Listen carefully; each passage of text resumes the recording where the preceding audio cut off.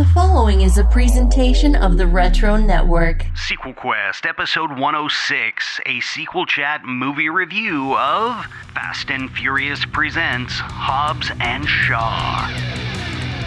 Warning, Sequel Chat is a movie lovers podcast featuring discussions of the latest cinematic sequels. In theaters now. These weekend of release reviews are spoiler-filled and highly flammable, so please use caution when listening. You have been warned.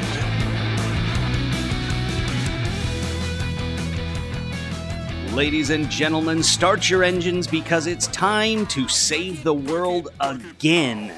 This week we are talking Fast and Furious presents Hobbs and Shaw. Wow, that title is really a mouthful, ain't it, guys?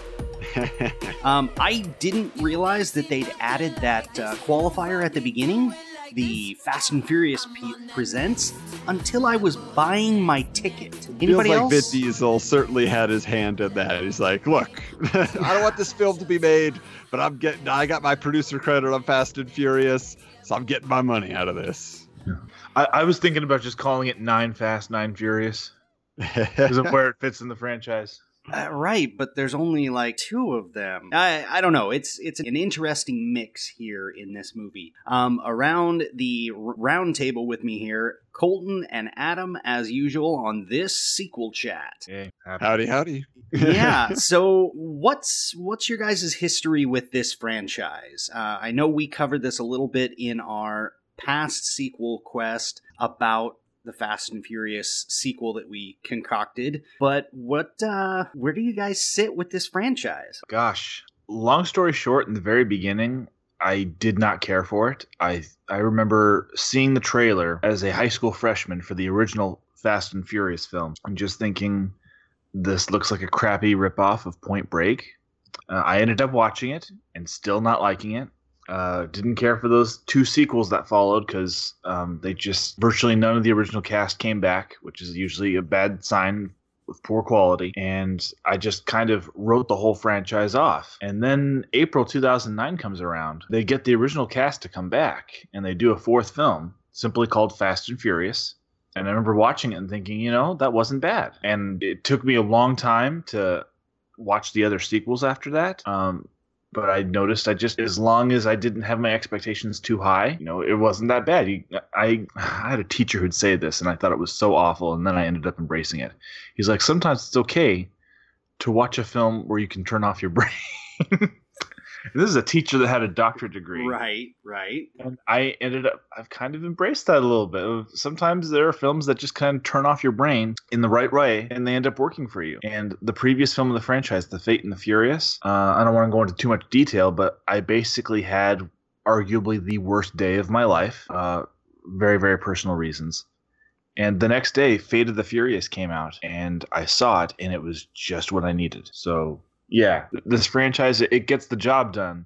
It took 4 movies to start being on the right path for me. And yeah, turn off your brain a little bit. You can enjoy it. Yeah, I guess for me, when I think about Fast and Furious, the whole franchise it feels like they got to the point where they said, you know what, let's allow this to be ridiculous. I don't know if Vin Diesel is in on the joke. I think he thinks he's still the coolest guy in town.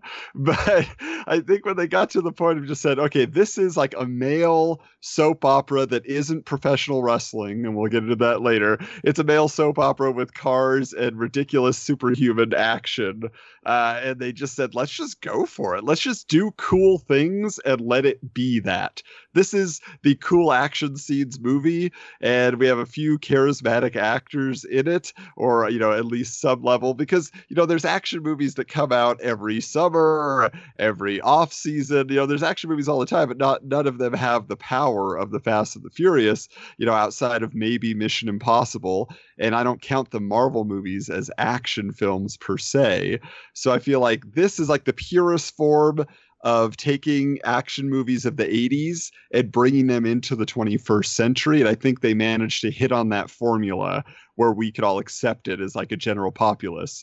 Now, as far as what my favorite is, I mentioned this in our sequel quest episode that Jeremy referenced, but I like the oddball. So I like Tokyo Drift. That's the one that is the most interesting to me, and it's the weirdest and the most fun. So well, and it's the one without Vin Diesel, except for a cameo that you love. Yeah, absolutely. I mean, for me, Vin Diesel is overhyped. I think it's because I've seen too much of his like weird like Instagram and other social media posts, and he is a strange guy. And please tell me you're familiar with his Street Sharks toy plug. Oh, no. I wish. I got to check that one out now. Adam, I figured you'd be interested as a person who likes vintage toys. Yes. You just need to Google Vin Diesel Street Sharks. You're welcome. Most of what I've seen is him singing, doing a lot of singing, and then hitting on Brazilian interviewers on press junkets. So it's all like awkward stuff with Vin Diesel. But I feel like also the casts for me in Fast and Furious films have always been super kind of bloated. Like they keep adding it to the point where they get redundant because they have 2 hackers in the crew now. You know, it's like Ludacris kind of doesn't have a purpose because they saved that like super hacker girl, you know, in the last one. So then now she's there. So why is he around anymore? And things like that. So really the only person I look forward to in those, you know, full team films is Tyrese. I think Tyrese is funny. I like him, and everybody else I could do without. So I was very excited when I heard about Hobbs and Shaw. But Jeremy, how about you? You part of the family? Yeah. I only really bought in at 5, and then I went back and caught up on all of it. As I detail out in the other pod, once they basically became like their own version of superheroes and built their own super team, and now the government's involved and keeps bringing them back in no matter how far out they get. It's just ridiculous enough that you're like, I can suspend disbelief for this. Like they're gonna jump a car between buildings. Okay, all right. With each installment, you have to suspend more and more disbelief, though. Like freaking taking these racing cars and duking it out with submarines on ice, like they did in Fate of the Furious. Right. I keep hearing whispers like they seriously are going to take the struggle to outer space, and I believe it. At this point, I believe it. That's where we went with our sequel pitch, pitch. But yeah, the longest runway ever. That definitely had to suspend some disbelief for a 20-minute runway scene. But yeah, I mean, it is exactly what you've said, Colton. It's a shut off your brain and just enjoy. It's a thrill ride. Lots of action, lots of movement. And lots of talking about family and the importance of family. Oh, yes. Yes, that giant baby. He loves his family. I ain't got friends. Except family. It's all like, even this one, even in Hobbs and Shaw, yes, they kind of jam the whole family thing down your throat. I almost wonder if it was a parody or if they were completely unself-aware when they did it, because I really couldn't tell, which I'm a little surprised by, because David Leitch is a really good director. Yeah, it almost seemed like it was kind of a mandate from on high that they had to do some family stuff.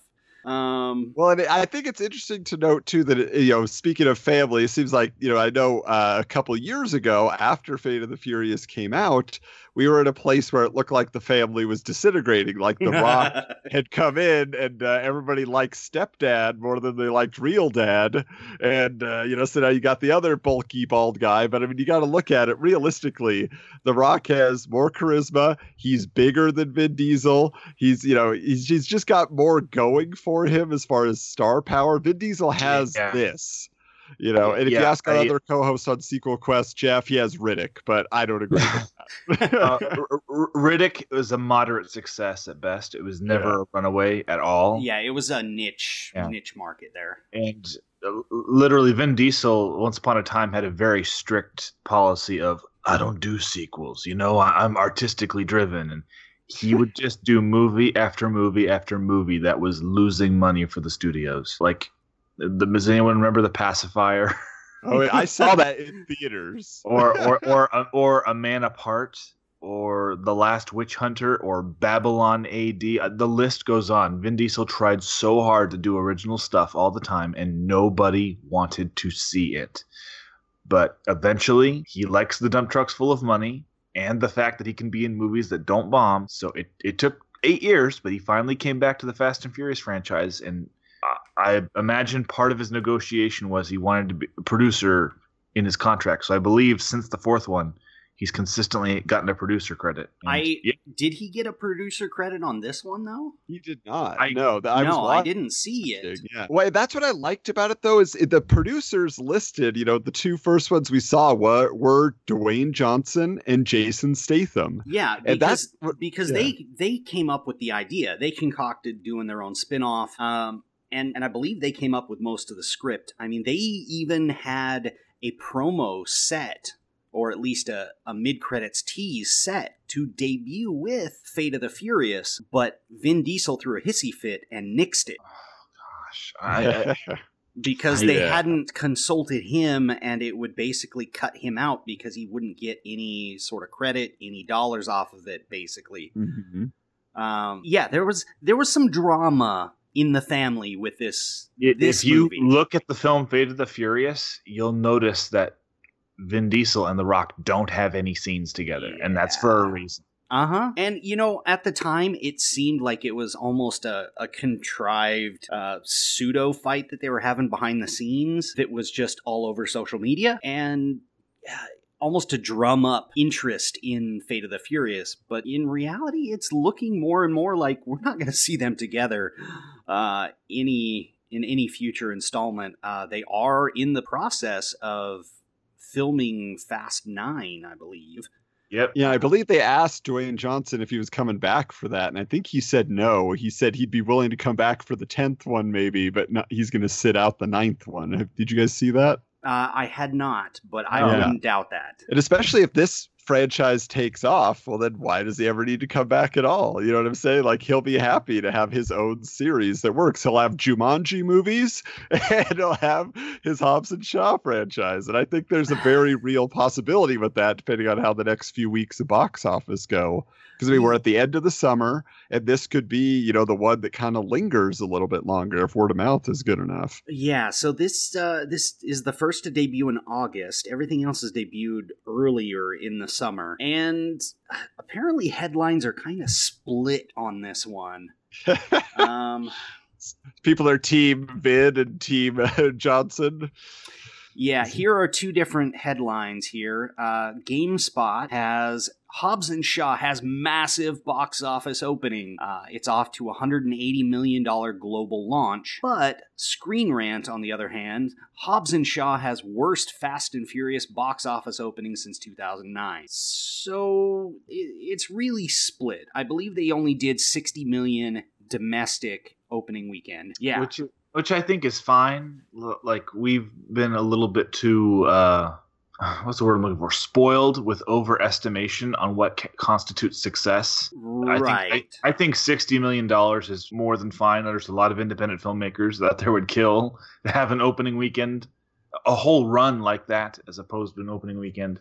Oh, so, yeah. So here's to put into context here. Adam, you'll love this. The Fast and the Furious Tokyo Drift made a total domestically of $62.5 million. Wow. And this one opened to $60 million. Well, how about that? Still, I mean, you're right. That doesn't feel like a huge opening, which is surprising because what is it up against? I can't think of anything else that should be stealing box office this weekend, at least, unless it's still Spider-Man Far From Home. Let me look here. The Lion King. Oh.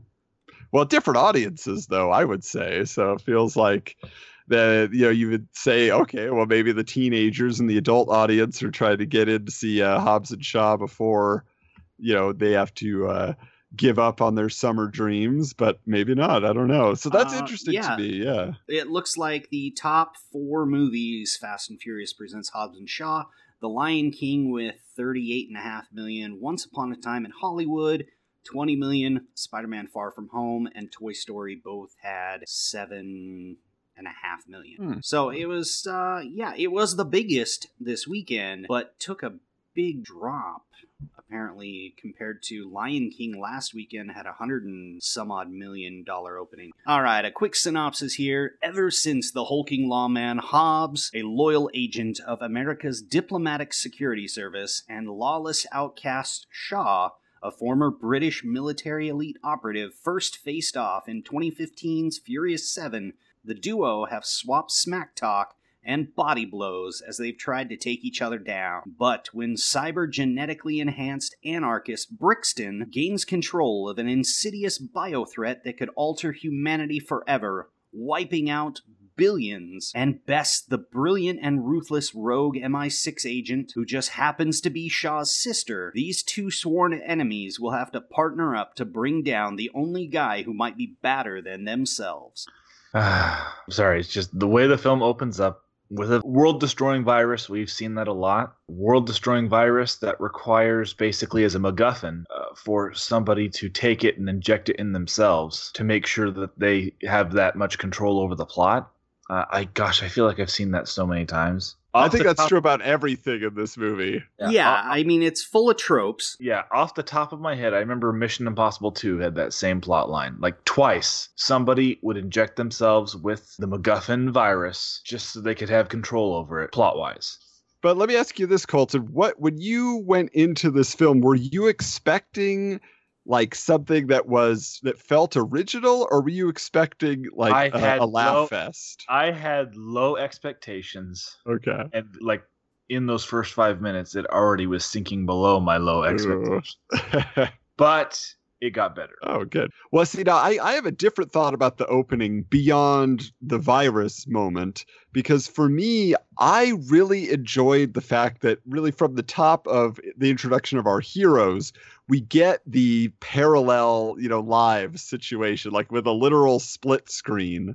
I really got a kick about them showing how their lives are just kind of a tick off from each other, but essentially they follow a very similar path. Yes. And that comes back again and again throughout the movie, to the point of where we said they're both producers on the film. I feel like they must have just mutually agreed, because sometimes you hear about those contractual things like you will have the same amount of lines, we will have the same amount of screen time, like those things are mandated. But it seems like in their case they wanted to make that part of the film. It's like, yeah, we'll each have our moment, but that's the thing, is we're going to be sparring back and forth, and you're going to have that comparison throughout. So you have The Rock coming in and breaking up a drug den or whatever, that he's going to get his information. Statham, same thing, except he's got a champagne bottle in his hand, so he's a champagne problem. And so I just feel like it's interesting how they really went with that for so long in that intro. And then, like as we continue the film. I love the simultaneous split screen comparison between the two. I thought that was very stylish. Yeah. Now, what did you guys think of Hattie coming into this film then, Jason Statham's? Because doesn't it seem like what you do is you just bring in a Shaw sibling? Like, we're out of ideas. Get one of Shaw's brothers or sisters in the movie. Right. or his mother. Yeah. Well, Helen Mirren, she talked her way into the franchise, and she's here to stay, I guess. So that's great. And considering the level of acting caliber and class she has, I think she is such a good sport. Yeah. Being part of this, I have to say. But have you guys seen this actress in anything else who played Hattie? Because she was not someone that was super familiar to me, but it felt like she was somebody I was supposed to know. Her name is Vanessa Kirby. She's like one of those that's kind of rising pretty fast. Okay. So she doesn't have a whole lot of credits under her belt, relatively speaking. I know she was on a Netflix show that a lot of people really liked called The Crown. Okay. Oh, gotcha. Was Helen Mirren in that too? Seems like she would have been, Helen Mirren has been in just about everything since the 1970s.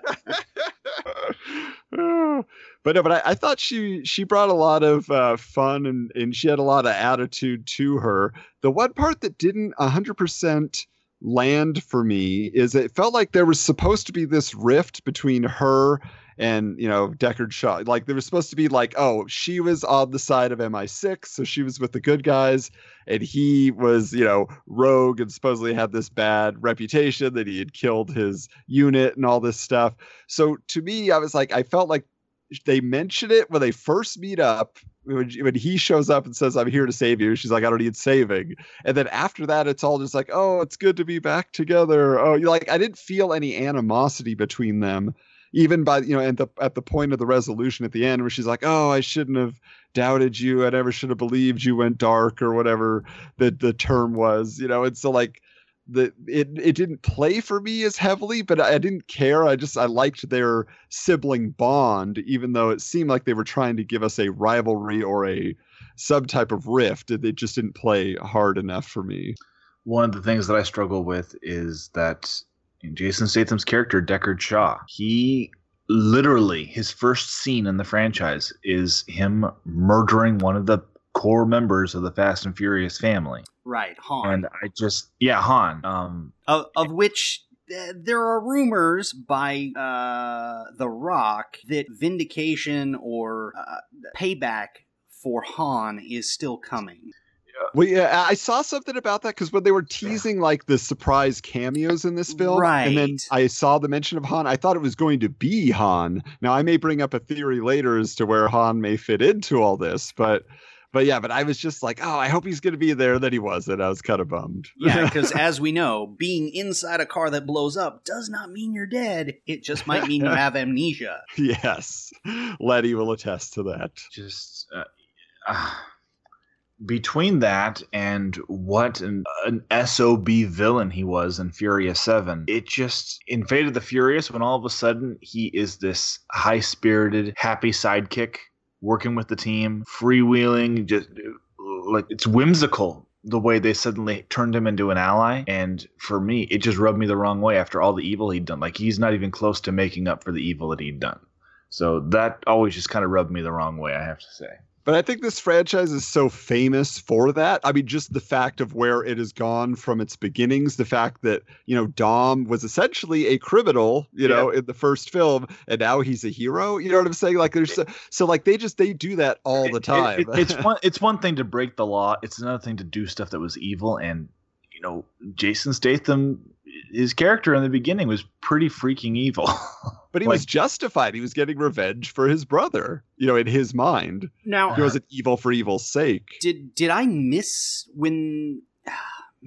Shaw says something in here where he says basically that he had to kill his own brother. I don't remember that. Yeah, that didn't ring a bell for me either. Because I thought it was the Shaw brothers that were on that plane in Fate of the Furious that were taking on Dom and Cypher. Yeah, it was. But I don't know. I don't know unless he was talking about Brixton and killing him. No, because he was saying that to Brixton, I believe. Oh, okay. Yeah, it was very... That was one of the things that didn't quite fit canonically with the franchise. That I was like, eh? And the other thing that I did pick up in this, it was kind of a throwaway line, but it's when we're in London and Shaw takes them to his little hideaway, his bunker, and they're walking through all the cars, and The Rock makes a comment about, oh, even a little one, just your size. And Shaw makes an offhand reference, oh, that was for a job in Italy. And I'm like, did they just tie in the Italian job to this franchise too? Might as well. A nod and a wink, because Jason Statham is clearly playing different characters. But yeah, I thought that was very... I thought that was very clever. I'm not going to lie.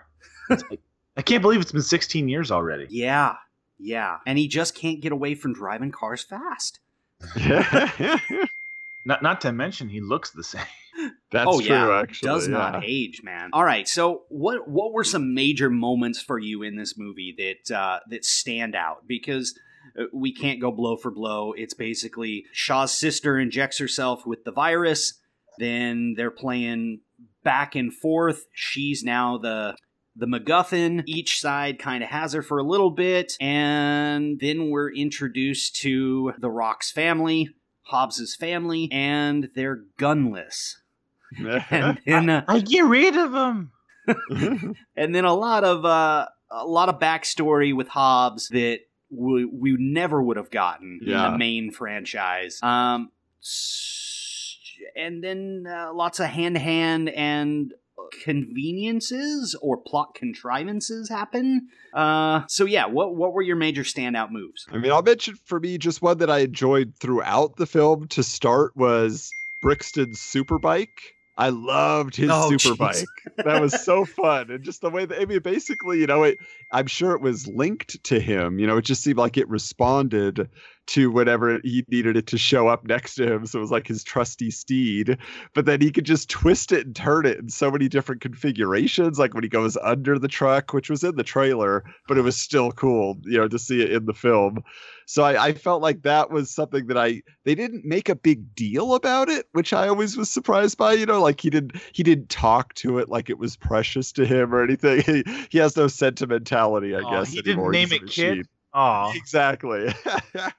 But I thought that was, whenever it showed up, I was like, oh, Superbike. It was very Bat-Bike-esque from the Nolan verse. Yes, very Tumblr. Yeah.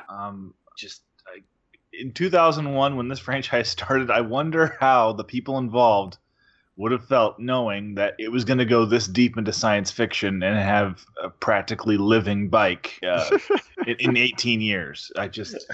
Wow. Like a lot of people, some people might still be in doubt over how much this franchise has changed. And I feel like that bike alone proves how science fiction-y this franchise has gotten. Yeah, Brixton himself, he's a Terminator, you know? I'm not complaining. I'm just saying it just shows you how much the landscape of this franchise has changed. And yeah, I did like the bike. I love that sequence where everything ends with Brixton basically landing inside of a double-decker bus. And he's always throwing his helmet whenever he gets mad. He's like, ah! That is if he's wearing it in the first place. Remember when they paratrooped into that MI6 office? Oh, yeah. His crew has their helmets on. He comes in flying wearing his suit but no helmet. Wonder if that has to do with his contract. You got to be able to see my face. You know, I don't know. But well, which was an awesome. I loved the magnetic connector or whatever it was that they had the lines that they had mounted on the top of the building. So when you jump out the window, they shoot the line down and it attaches to you. That was a cool little, you know, way to make it kind of unique instead of just having a line on you the whole time. It's like, nope, when you need it, here it comes.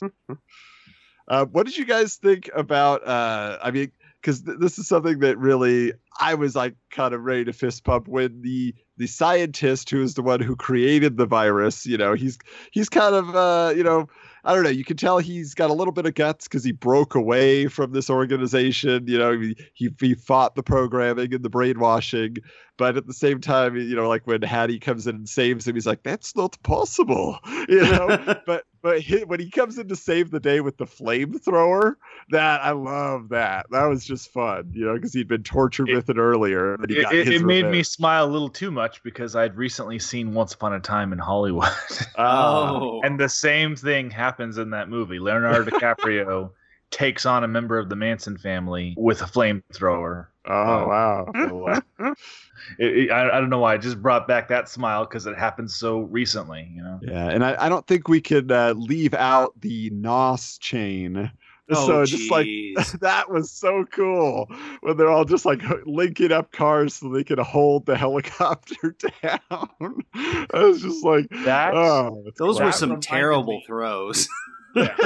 That reminded me of a similar stunt in Terminator 3 Rise of the Machines. And I have to say, I liked it. It did put a smile on my face. Also, before we get off them, the scientist you mentioned, he put a smile on my face because I remember it was so interesting to see his range. Off the top of my head, the last time I saw the actor playing him, he was the villain in the Will Smith movie Hancock. And oh, yes. This is such a different role for him. Yeah, and I remember saying he was the only good part of Hancock. Yeah. So, yeah, that's pretty good. Adam is not a fan. No. Hancock, the first half of the film is literally, to me, a masterpiece. I can't find anything wrong with it. The second half, everything goes to Hades. Yeah, there were some issues. Could have used a little more ironing out in the script, but... Speaking of which, I saw the trailer for Gemini Man in front of this. I don't know if you guys got that. Oh, yes. But, man, does that look terrible. Will Smith, give it up, man. Give it up. No more action movies, please. I'm going to give it a chance because of Ang Lee, but the way the trailer looks, my expectations are low. Yeah. Oh. How about for you, Jeremy? Was there another action moment or even just like a cool fight that you got a kick out of? Well, the ending Literally. fight is pretty sweet when they finally decide, we have to team up. We can't be going at this as two alpha males. We have to take a punch to get a punch on him, and getting to watch that in slow-mo, each punch. That was a different take on an action fight. Plus their whole plan, which is, like you said, like, I'll take a punch for you so you could get a punch in. Like, I think that was a pretty unique way to set up a plan, that they're finally on the same page. I like that a lot. Yeah, and you think throughout the movie that they'll finally just figure out that they have to work together.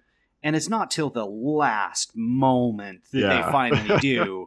The whole ticking clock that she's going to die in 2 days if she doesn't get the virus out of her, and it's going to go viral and kill everybody. That's a plot motivator. Then the whole ticking clock where she's got it literally on her back the whole time. Throwing punches with the needle in her arm, not the brightest idea. Exactly. I'm glad they finally started showing that she was getting dizzy and weak from it, because that's usually what happens when you're on dialysis or whatever. Yeah. Yeah. So, I mean, they finally got a little bit realistic with some of the stuff, but her in that helicopter crashing, that would not have gone off well. Yeah, because it was already damaged once, and now you're just going to put it in harm's way again. Like, this should have been just protect her, don't make her fight, So or jostle her. A lot of people would have reacted badly and called that a damsel in distress trope. Yeah. So that's a good point. I feel like they walked a line there. There were some people in their reviews who were very praising, saying, "Oh, I love in this film they made sure that she fought a lot, so she wasn't a damsel in distress."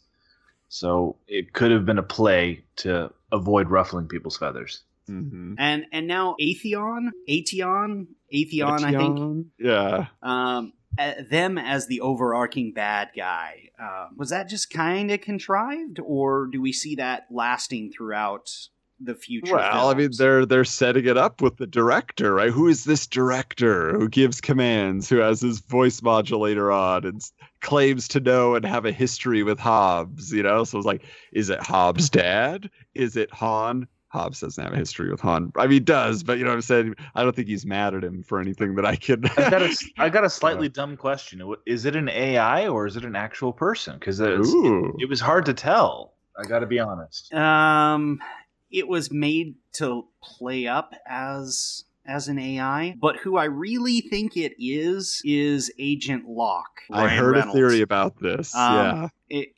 It's because there towards the end, in the modulation, I heard Reynolds' voice. Yeah, because they dropped it. They dropped the it modulation slightly. for 2 seconds. Yeah, and you're like, oh, that's it's a normal voice. Yeah. Why would you bring him in basically to play Wade Wilson without the superpowers?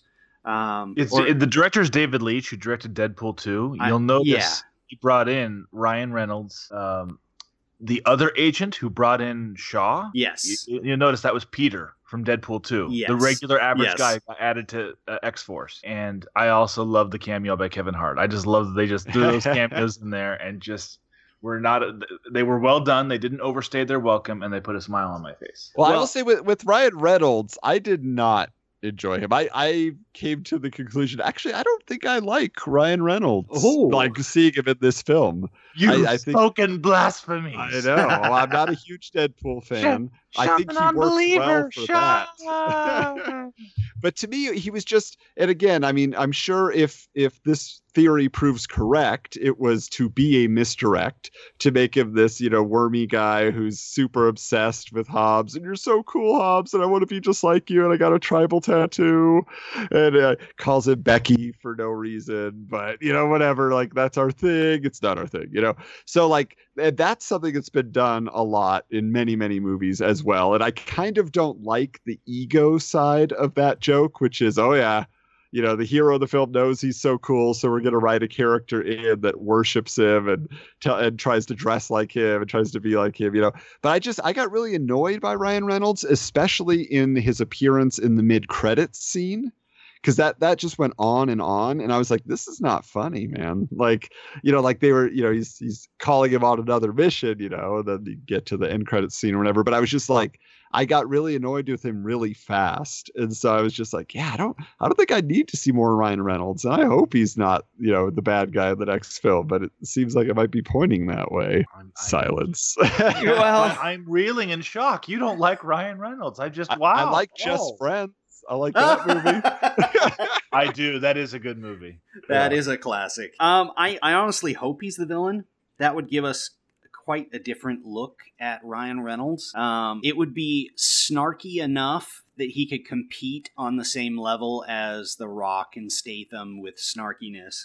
But yeah, it'll be interesting, and I believe this is the new team. Like they've got their own team. Shaw's sister will be part of it in the future. You'll have Mama Shaw as well. She's got resources. They'll be on the run. You'll definitely have Hobbs's brother as the mechanic, you know, so you'll have... Right, you'll have that. Jonah, yeah. And then you'll also have Air Marshal Kevin Hart as the guy with connections. Which, how did you feel about them stealing the bit from Endgame about him changing his voice? Just pulling a Star-Lord. You know, it worked. It was there for funny, and you just go with it. Which I think it's hilarious. I don't know if you guys have seen the trailer for the new Jumanji, because obviously Kevin Hart and The Rock. Oh, what a wonderful game. But to me, like, I was really surprised, you know, not to go on too far of a tangent, but that they are bringing them back, but they're all different characters. Mm-hmm. So they're not like just going back into the game playing the same characters again. Like they're getting switched around. And so to me, like, that's really kind of a clever twist on it all. So I made me more excited to see that. It's like, good job, Dwayne Johnson. I haven't seen the new remake. Really? And I'm interested to watch it before the next one debuts. Yeah, so. I own it in 4K. I enjoy it that much. I mean, I only paid $10 for it, but it is Sony's biggest movie, like bigger than any of their Spider-Man films. Yeah, super surprised. I remember when it hit so big. Yeah. So I'm not surprised they churned out a sequel so quickly, but I also got to say, Welcome to the Jungle was a lot of fun. Jeremy, where do you want to take us? I think we should talk about, I think it's important we also give Idris Elba his due, or at least mention Brixton and where he falls as a villain, because even though he's not the mastermind, he is, you know, our main antagonist in this film. What did you guys think of his performance? What did you think of his character motivations? Did that seem right as well? Let's go a little into his background here. He was a former partner with Shaw, and he approached Shaw to join Atheon, and it was at this point that Shaw put 2 bullets in his chest and 1 in his head, and then just left him. And that's when Atheon picked him up and made him Black Superman. Which I heard they had an alternate line for that he vetoed, which is they were going to call him Black James Bond, and he said, because he's been rumored for so long to take over the role someday, and he's like, no, I don't want to do that. So, but Black Superman makes more sense. It does in this. He's not a super spy, right? Yeah. In this sort of movie, it does, and then it also didn't The Rock make some reference to, and this is your kryptonite or something? Yeah, here comes the kryptonite. I think he called it. Yeah.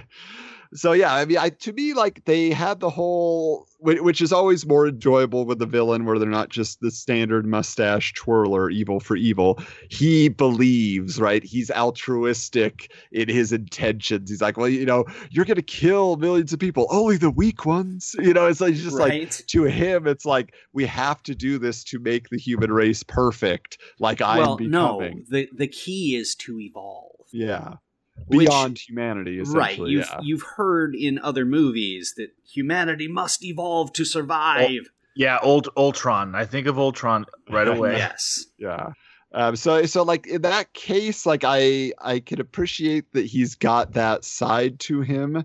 Again, he's totally programmed and brainwashed and everything else to go along with that. But the fact that, you know, he's the other thing is I didn't think he was trying too hard. Remember, he gets the mandate to turn them instead of, and he's like, I'm going to torture them to turn them. You know, like he didn't make a very compelling argument, really. Well, okay, he does try to argue with the big bad, and he's like, you can't turn these guys. Like, there's only one way, and it's to end them. And they're like, no, these guys have qualities that we'd love to have, so you must turn them. And that did allow, I mean, it was plot contrivances, yes. The whole shocking them to torture them, just to stall for time, to Luke set up the Skywalker Mick Jagger. Yeah. If we were in a band, you would totally be the Mick Jagger. Oh, that was good. But yeah, so I guess like he was very cool in terms of how they choreographed all his action. And I liked what he did, but Idris Elba is another one that I feel like he is so praised, and he must have been good in something, but it's nothing I've seen. Like Heimdall, he just is kind of there. Pacific Rim, again, like he was kind of the main, established hero in that universe. The apocalypse. Yeah, but I never get on board with him. He's kind of bland to me. And I didn't see the Dark Tower or whatever. If he's good. Nobody saw that. Yeah. So, but I guess could you guys point to something? What is he most known for that people say, yeah, he's our go-to guy, and he gave a great performance once? Well, he's got a pretty strong thespian career. He does. He worked really hard for it.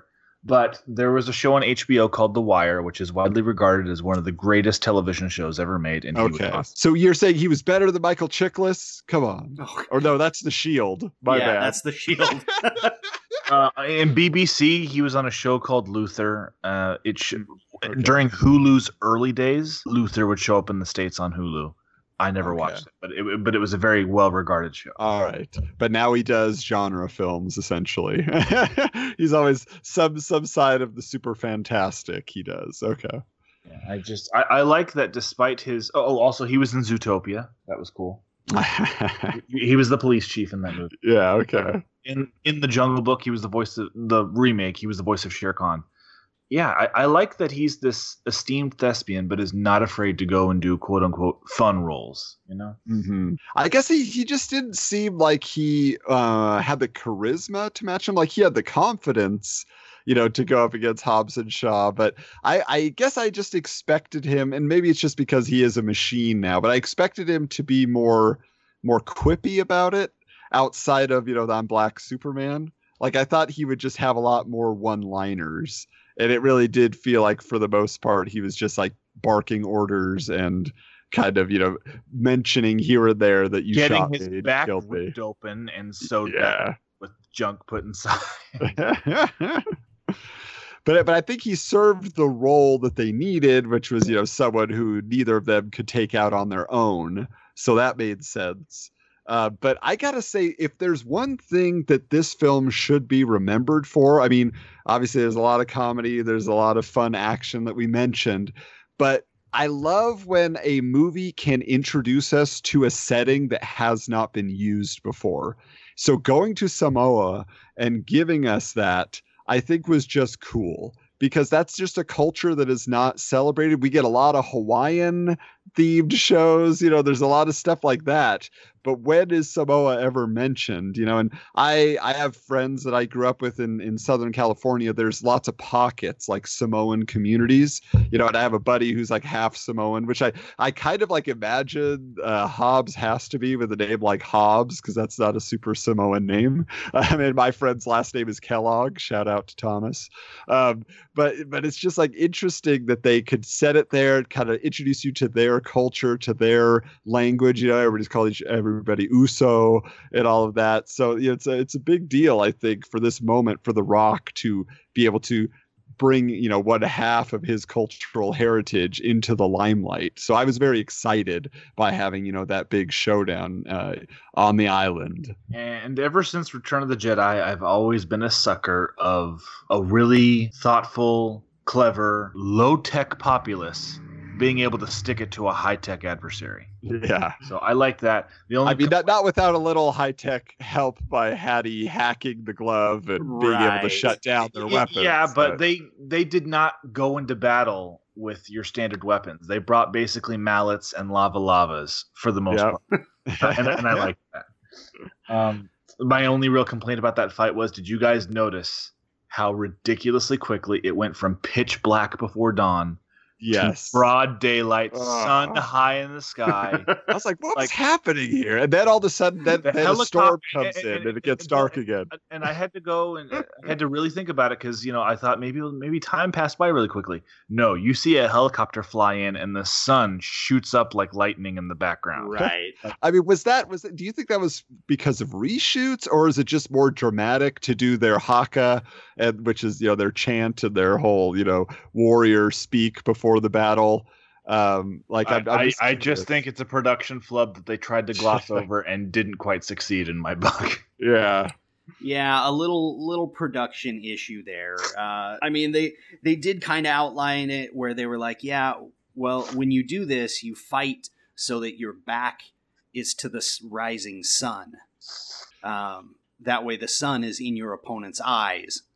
Mm. But then it was broad daylight most of the battle, so. Which that was the one thing I'll say about that battle too, is it got to me that, like, when you saw Brixton, for example, like nail some of the Usos, and take them out, like, you're like, oh, like these people, like, they got hit hard and they're just normal. There's nothing special about them. We know Hobbs and Shaw are superhuman, but everybody else is not. And so you feel it. You're like, oh no, that's not fair. So that was pretty cool, which, mixed into that. I mean, I wondered how many of those were actually The Rock's cousins and family members. But at the same time, one of them, the most notable, is Roman Reigns, who's a WWE superstar. So he definitely got his big signature moments, used a couple of his moves, got, just some close-ups, for all the wrestling fans out there. But what surprised me, because they were saying that, Uso so often, which just means, brothers, right?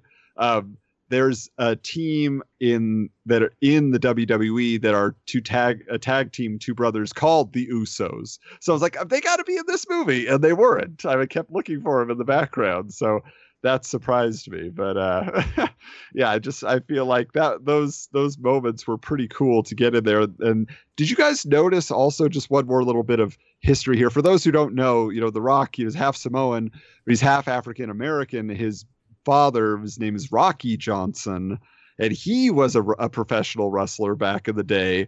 And so when before The Rock existed, he came in as a wrestler called Rocky Maivia, which was paying tribute to his dad as Rocky. And then Maivia was his family name on the Samoan side, which is Peter Maivia, gotcha. Who is his grandfather, was a big wrestler in Hawaii. Yeah. When Hattie is hacking the glove, if you look on the wall next to the computer, there were a bunch of movie posters. You had like Stallone and Cobra, and I think it was like Lethal Weapon 2, and there's a couple others. Like, so there must have been The Rock's favorite movies or something. But also there in the background there's a very famous picture of The Rock as a kid standing with his dad, and his dad's this like huge muscular dude. Then there's the little Rock just down at his waist, and that was in the background too, which I thought was pretty awesome. That was just like a fun little Easter egg for wrestling fans.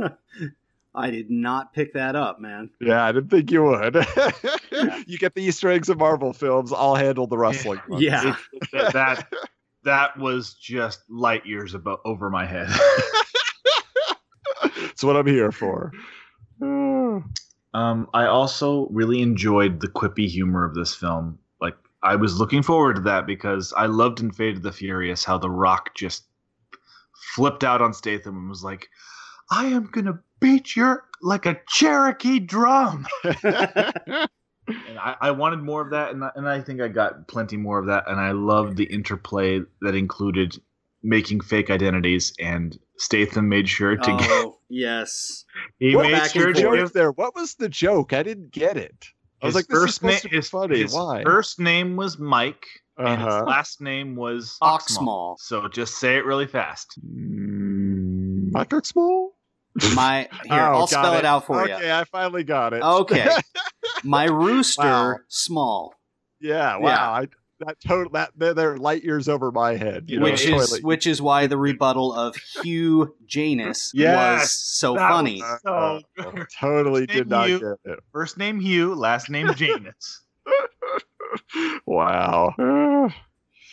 I thought it was pretty funny too, just like when they're having their showdown in the conference room, tearing each other down. And so that was fun. Again, they each got their moment, what irritates them most about the other, and with Statham, it's like the creator it's vomiting in my eyes and it burns.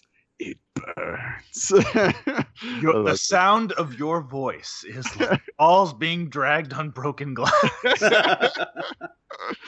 And The Rock used a few catchphrases also of other wrestlers like Chris Jericho and Stone Cold, and so that was fun too. He had a couple of callbacks, and he did his eyebrow raise to his daughter on the phone, so that was fun. But yeah, so like as we close out, I'm curious for the end credit scenes, what did you guys think about those and all the stuff they were either alluding to or setting up? I got to be honest, I had such a tight schedule, I did not stick around for the credits. I knew there was going to be something, so I read about it online. Okay. I actually did that too. I saw the first one. Like I said, I saw the Ryan Reynolds one, and I'm like, I'm out of here. Well, the Ryan Reynolds one was 2 parts. So you saw the beginning there, Adam, and at the very end, he's basically still talking to him on the phone, and he's like, "Oh, I'm bleeding out. There's blood everywhere." And then he realizes it's not his blood, it's everybody else's. And he actually stabbed a guy with a brick. Which he said is impossible. Right. And so he was having fun with some of his conversation from earlier in the film. The other main credit scene was of both of them reuniting with their family, the Shaws breaking their mother out of prison, and and then Hobbs taking his daughter back to the island. So yeah, which, as cheesy and contrived as it was, that was like, I did get like slightly emotional in those moments, even just at the prison. Like, she got her dream, seeing her kids come back, because it was totally set up. Both those things were going to happen, but it was just, I felt it was a nice way to end it. Like you say, the franchise is all about family, so let's just hit it hard. Let's keep it going, All right, well, let's wrap it up today. Colton, where do you fall on this movie? This is one of those films where I saw it a few days ago, and it doesn't take a very long passage of time for the film to already kind of fade from memory. I already am feeling like I'm forgetting details about this movie already, because it's just fun but passable summer fare. But still, I thought it was better than average, so I'm willing to give it a 6 out of 10. I'm sitting with probably like a 7.5, just because it was a romp and a half, a wild roller coaster, full of cliches, full of jokes and banter back and forth and all over this movie. I wouldn't say too many funny moments were spoiled in the trailer, but I mean, some key plot contrivances were, so I mean, you kind of knew what you were in for in the trailer, which isn't a bad thing, but man, 7.5. And Adam? Yeah, so I guess I could do another take here. Well, we can insert it, or if you want to go for it. Yeah. Well, and I'll just mention, let me take that again. So for me, I mean, I mentioned it up top, not a fan of Vin Diesel. So when you make a Fast and Furious film without Vin Diesel, it already 1,000,000% has improved in my mind. And then by taking who I consider to be the most interesting members of the team that are still alive, rest in peace, Han, for now, like getting Hobbs and Shaw together, they're the ones that I want to see when I see those movies. So I got, excited by the prospect of it all the way up, seeing the trailers. Like every time I saw another one, I'm like, this movie is going to be ridiculous. And I love it that they're just going for it 100%. So like I rank this, when I look at the Fast and Furious films, I mean, it's probably, Tokyo Drift, then Hobbs and Shaw, and then the rest, So I think what I would say is it's worth going back to see again, because just the action is fun. It's got moments, like I said, stuff that even was shown in the trailers, I still enjoyed seeing again. And even there was a soundtrack song that I'm going to go download that I got a kick out of, which is called Next Level. Ooh. And it's performed by Aston Wild, and I don't know if that's a band name or a performer name. I never heard of him, but I really dug that song. Like when that started pumping, I was like, "Ooh, that was cool." I think that it was playing while Shaw was going into Hattie's apartment.